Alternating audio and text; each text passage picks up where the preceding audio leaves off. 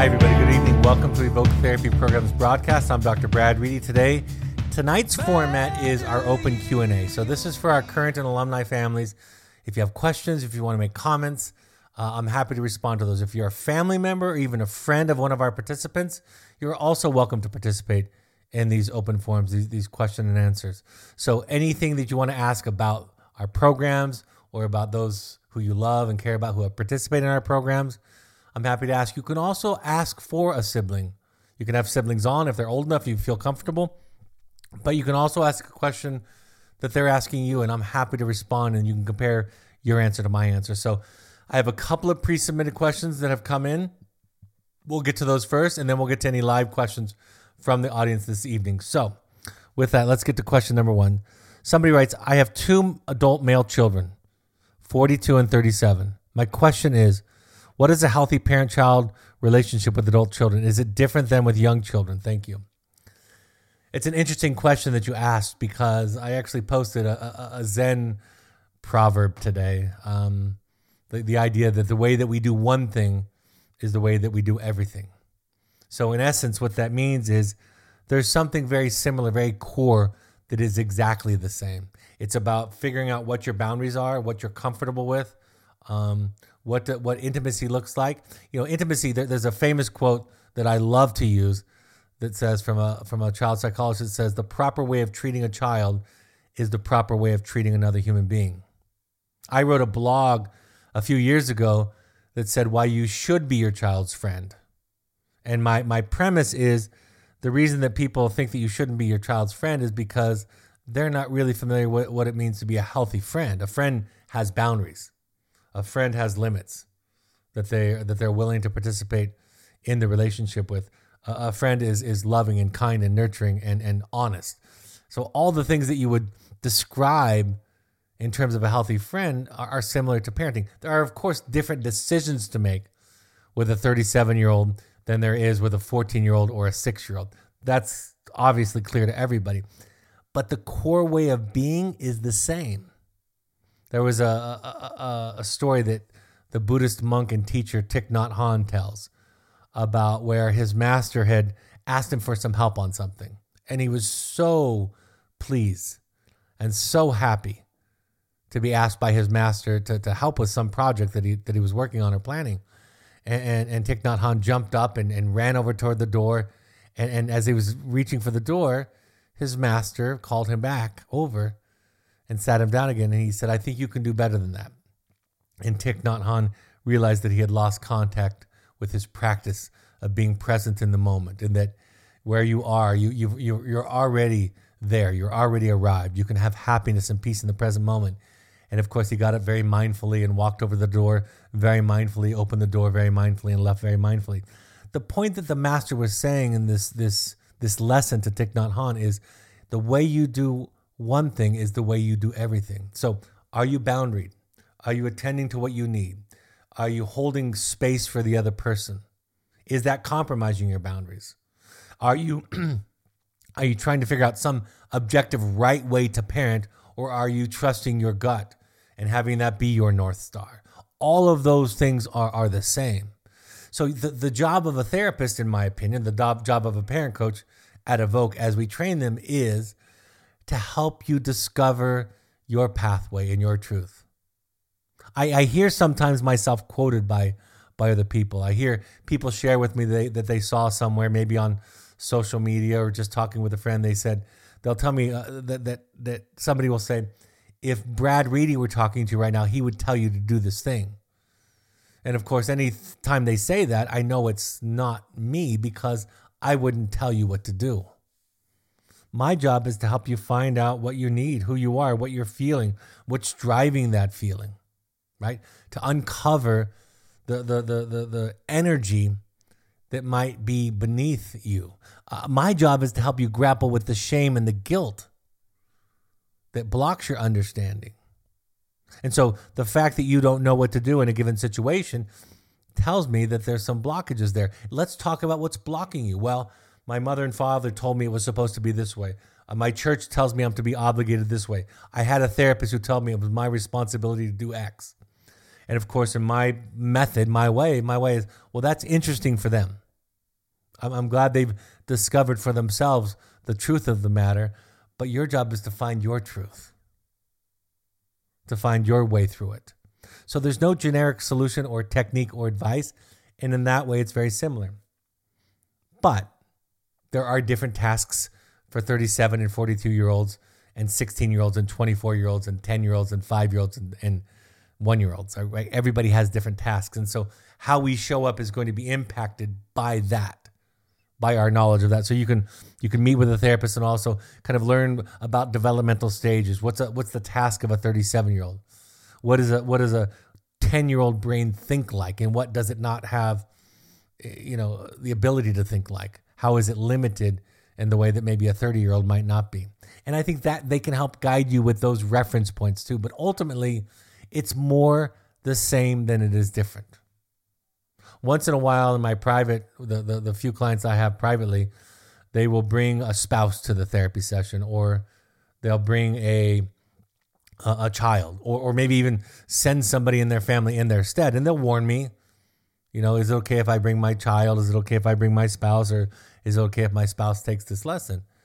And in essence, I say, of course. And in reality, I don't need any warning. I don't need to be prepared because it's all the same. It's the same work, really. The way you do one thing is the way that you do everything. It's a way of being, a way of operating, a way of thinking, a way of processing, a way of making decisions. How you make decisions, you learn in this process to make decisions by taking into account all that I've described. What's your trauma? What's your relationship to the specific subject? Do you have something unresolved from your own childhood that's fueling this? Do you have a trauma in your life that scares you so much that you kind of lose your mind, right? You become reactive, tense, and controlling. All of those are part of the work. And that's what a coach or a therapist is expert in helping you walk through. Not because at the end of it, they're going to tell you what to do. In fact, I think in some ways that's just recreating the parent wound in the first place, that somebody else knows your truth, but simply giving you the skills and the tools and the experience to discover your own truth. And it has to happen in safety, and it has to happen with somebody who knows that they don't know all the answers, who knows that they're not the expert on your life. I wrote in my first book, therapists are not supposed to be experts on your life. They're supposed to be an expert on helping you, creating a context, a situation where you can discover your own life, discover what you want, what you need, what you've been neglected, where you might be wounded and unhealed. That's our job. So that's a long-winded answer to say most of it, the core of it is the same. And then there are, of course, specific decisions as you go with regard to age and all the other variables that each individual child comes with. Thank you for asking. Wonderful question. Love it. The next question reads, if boundaries are about me taking care of me, how do I teach the lesson about behavior that I don't want to see? A simple example is that we teach our kids to say please and thank you, but please isn't regularly used. It doesn't bother me so much that my child doesn't say please for something all the time, but if I don't set the boundary, how do they learn? For example, if I withhold what they want until they say please. This seems like a fake boundary, but it seems like that teaching is a lesson. Help me better understand. So let's start with boundaries. What's a boundary? A boundary is really the outline of who you are. And who you are is what you think, what you feel, what you want, what you don't want, what you like, what you hate, what you love, what you believe in. It's your value system. It's the foods you like. It's the activities you enjoy, the activities you despise. It's all of those things. It's your history and all of that makes up you. And a boundary is, I'm not comfortable talking about this, or I'm not okay being spoken to that way. Or I'm not going to respond to passing the milk if you yell at me. Or my request is that you say please, and if you don't, you can take a stance. If you don't say please, I'm not going to pass you the milk. You're welcome to do that. Right? You're allowed, you have therapeutic permission to do that. And of course, there are moments in there where you might teach and you might say, gosh, you were so abrupt when you said that. It would be nice if you say please. It might not rise to the level of a clear boundary, a line that you draw, but simply making a request. And there's teaching in all of that. And there are, with children specifically, but also with friends and spouses, there are limits and consequences, if you will, that become associated with your boundary. For example, if your spouse hits you when they're angry or frustrated, the boundary is, I'm not okay being hit. And the limit is, I'm getting a divorce because you're beating me. I know that's a simple, almost crude example, but that's how they relate. So with a child, it is, my value is that we say please and thank you in this family. That's my value. That's where I come from. That's what I'm asking for. And then you get to decide if the limit is, if you don't say please, I'm not going to pass you the milk. I'm not going to pass you the butter or whatever it might be. So that's kind of how they all fit the bed together. But the core of it is discovering you. And I'm just going to share this quote again because it is so phenomenally simple and true. It's from Daniel Siegel, the great psychiatrist, the renowned psychiatrist from UCLA. He said that the key to a child's attachment, the key to a parent being able to provide the child with resiliency is based in the parent's self-understanding.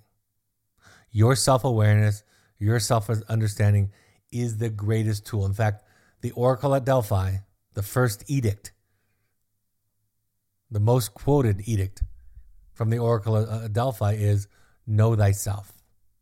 That is the final frontier. Of course, that phrase comes from Star Trek.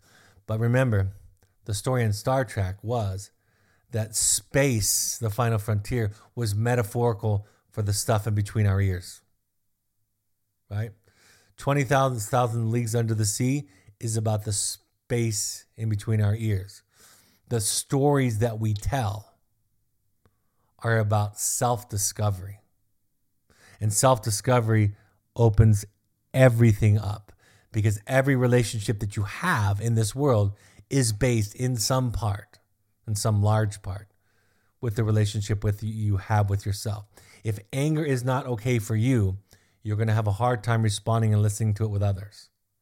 If feeling sad or pain was never allowed and you've learned to not feel pain and sadness, you're going to have a hard time. If mistakes in life, in your childhood, were all high stakes and were not tolerated or were responded to with anger and rage and control, you're going to have a hard time dealing with your own mistakes, your own humanity, and dealing with the humanity of others. And that's why even as a psychotherapist, the work is about me. Meaning my work, it's partly getting some training and exposure, but it's really about how much I know myself.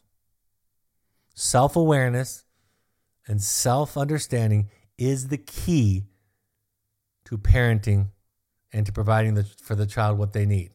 And I could quote 1,000 people. The last one I'll end with, which I quote very, very often, from Carl Jung, probably one of his 2 or 3 most famous quotes is, the best way for dealing with somebody else's darkness is to come to understand your own. And that means getting down to the root of it. Understanding that the darkness is a pain that has not been brought to light, a wound, a trauma, a hurt, an injury that has not been brought to light. Like I said earlier, there's a lot of you on here tonight, but I don't have a lot more questions queued up. I'll go to a few other things. We have 1 spot left in our November Finding You, if you're interested.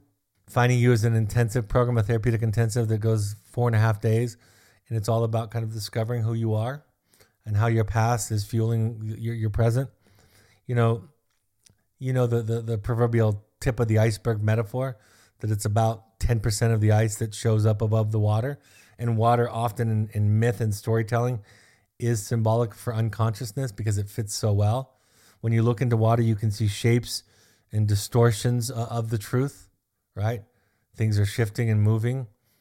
And the deeper they go, the less visible they are. All of that lends itself perfectly to the unconscious. So most of what's driving our behaviors is unconscious material. Yeah, I've had conversations with parents on weekly phone calls, giving updates for their children. And part of that process is doing some psychoeducation and some therapy. And I've listened to parents over the years. I hear it less today than I used to, but I've heard it said many, many times by parents, I'm not having a feeling right now. It's just the right thing to do. A complete denial of emotional experience. And most of it is just an unconscious, repression of feelings. So part of psychotherapy is to figure out what's underneath, what's driving things, what's motivating you. Why are you having the same argument with your spouse over and over again? Why are you having the same argument with your child over and over again? And part of therapy is to release you, is to give you freedom from what Freud called freedom from unconscious obligations, right? All the shoulds, all the musts, all the have tos and ought tos, and kind of bringing them to the surface and deconstructing them and realizing that was just somebody's idea. It's not necessarily the truth. And what happens at midlife for a lot of people is they wake up. It happens in adolescence in a smaller way. And typically around the same time it's happening to an adolescent child, the parent is typically aged in relation to that child in such a way that for them it's about realizing that you've been living somebody else's version of the truth, somebody else's direction, somebody else's blueprint for life.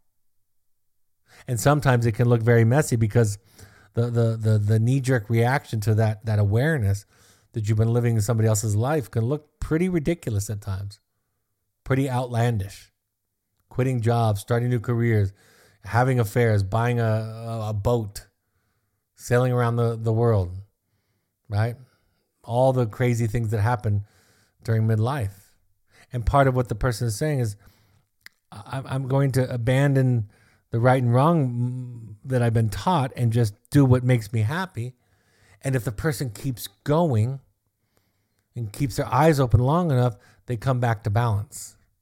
They come back to the space where they say, I can take care of myself. I don't have to leave a wake of destruction. I don't have to hurt people. I have to reorganize my life. I can take care of myself. And then what happens? The coolest part that happens after the midlife, kind of middle passage, as James Hollis calls it, after that process has been worked through to a large degree, the person has more love to give. All the gifts that they've had to stifle or repress now are the medicine that they use that has healed them to heal everybody else around them. They start acting out and doing things philanthropically and serving other people, not because they should and because they have to, but because they can. And that's the shift, right? Love is really something you can do when you have it to give. You can't love because of should. Then it's ego. Then it's just doing the right thing. Then it's just being a good person. And so much of our mental health is it's a math equation. How much energy is coming in and how much energy you have to give. Last week, my wife and I were talking on Sunday, and I was having some things come up it was going to be a busy week for me. I was preparing mentally for how much work there was for me this week. And I was getting short and snappy with her. And my daughter came up, and it was later, before Sunday night, before bed. And at one point, my wife just said to my daughter, the feeling you feel is that Dad's a little bit on edge right now. Dad's a little bit depleted, a little bit stressed. And so we're just kind of giving ourselves some space. Because I was taxed. I was feeling overwhelmed. I was feeling threatened. And so my love was diminished. My patience was diminished, right? There wasn't enough energy coming in. And my wife showed me some grace, and that gave me a little boost of energy, right? We love because we can, not because we should. And the tail end of this awakening is a deeper and more profound. In fact, I would argue it's a more authentic love. And That's the last stage of the hero's journey, is coming back to the community and giving them your gift, giving them your medicine, the wisdom that you learned, which is kind of universal. Now, you might be a poet, you might be an accountant who gives back to people that can't afford tax preparation. It could be any, but you have it to give. And you give it because you can. And you give it, most importantly, because you're doing a better job of feeding yourself the spiritual, emotional, and psychological energy. You say no more often. You have better boundaries, clearer, more authentic boundaries. You're grappling with the guilt and the shame, right? So you're not held hostage in living a life that you have to live. You're living the life that you want to live. And it is terrifying because you have been taught that is selfish and wrong, and that you're going to be worth nothing. But on the other side of that, if you have the courage to do it, if you have the courage to wake up and do the work, on the other side of it is joy and power, freedom. Yeah, and you make a bigger impact in the world. All right, I'm not getting any questions. So I'm just kind of freestyling here. Those are our intensives. If you have any questions about intensives, just email intensives@evoketherapy.com. Our support groups, we're having one actually tonight, I think. That might be competing. I might be losing some of the viewers to that. So the next one will be November 10th. That's for Wilderness families and alumni of Wilderness. We have one meeting per month. It's alumni only. November 22nd is that offering. And then we have one meeting per month for our intensives alumni. November 8th is the next one.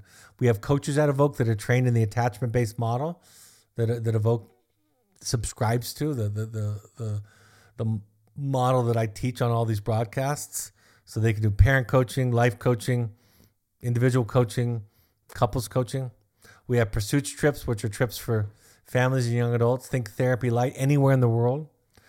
We ask all current parents to go to 6 12-step support groups, any combination of Al-Anon, CODA, Families Anonymous, Adult Children. All of those you can look out online, and they all have online offerings. And if you live in a relatively large city, they'll have several throughout the week, several offerings that you can attend. So they're free, and there aren't a lot of mental health services that are free. RefugeRecovery.org and NAMI.org, the National Alliance on Mental Illness, are great organizations that have local chapters in your communities or near your communities. All of these broadcasts are available on Spotify or your favorite podcast app. Just search Finding You and Evoke Therapy Podcast, or go to soundcloud.com on your computer to watch them, to listen to them there. You can also watch any of these broadcasts on Evoke's YouTube channel. You can find Evoke Therapy Programs and me, Dr. Brad Reedy, on Twitter and Instagram using the handles @Evoke Therapy and @Dr. Brad Reedy, respectively. Also, Evoke Therapy Intensives is on Instagram. Just use the handle @Evoke Therapy Intensives. On Facebook, you can find us by searching Evoke Therapy Programs or Evoke Therapy Intensives. And then, of course, we have a blog, which Malia, who also moderates for these, does a wonderful job of curating. If you want to give back, if you have extra to give, and you want to give back for people that can't afford these kind of therapeutic programs, the partners that we've partnered with are ChooseMentalHealth.org, Sky'sTheLimitFund.org, and of course the EvokeFamilyFoundation.org. My next broadcast will be November 8th at 6:30 p.m. Mountain Time, and I'll be talking about Evoke's 3 founding principles. All right, one just came in. Somebody writes, would it be helpful for a male young adult to attend Wilderness after leaving treatment for a substance use disorder? I was on a family support call, and that was asked. I mean, the question is possibly. I mean, theoretically, Wilderness therapy would be helpful for anybody, for you, for me, for anybody, if we could do it physically. It's just a place to go to find yourself, to be mindful, to be present, to work in small groups and figure out what comes up for you. So, yeah, I mean, my generic answer is possibly, absolutely. And my others is, but it's individual, right? It's for each individual case. You have to you have to kind of describe what it's trying to accomplish, what the goals are, and see if it's a good fit. So it's not an absolute yes or an absolute no. No, the answer is quite possibly. That might sound like I'm a politician, but that also happens to be the right clinical answer. All right, folks. Sorry for the short one this evening, but that must mean everybody's at contentment. So I hope you're all well.